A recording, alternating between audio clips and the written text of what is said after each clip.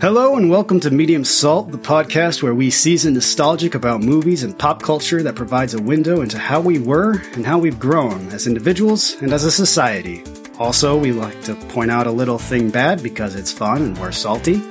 I'm your host Matt, joined by my good friend and co-host Kate. Today, we are looking at the 1993 comedy Mrs. Doubtfire, True Lies, Hocus Pocus, the mythic Bechdel test.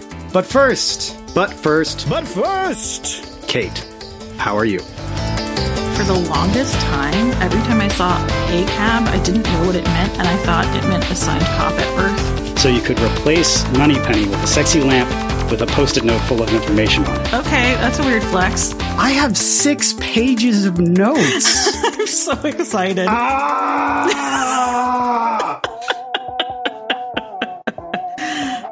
Well, yes, you know, this is how women communicate. The 90s were a crazy decade full of change. I need to revisit some nostalgia. Hey, y'all. Join us every week on Medium Salt, where we talk about our most loved and hated 90s movies. Also, other relevant film topics that we just feel like talking about. Check us out at mediumsalt.com or wherever you listen to your favorite podcasts. Stay salty.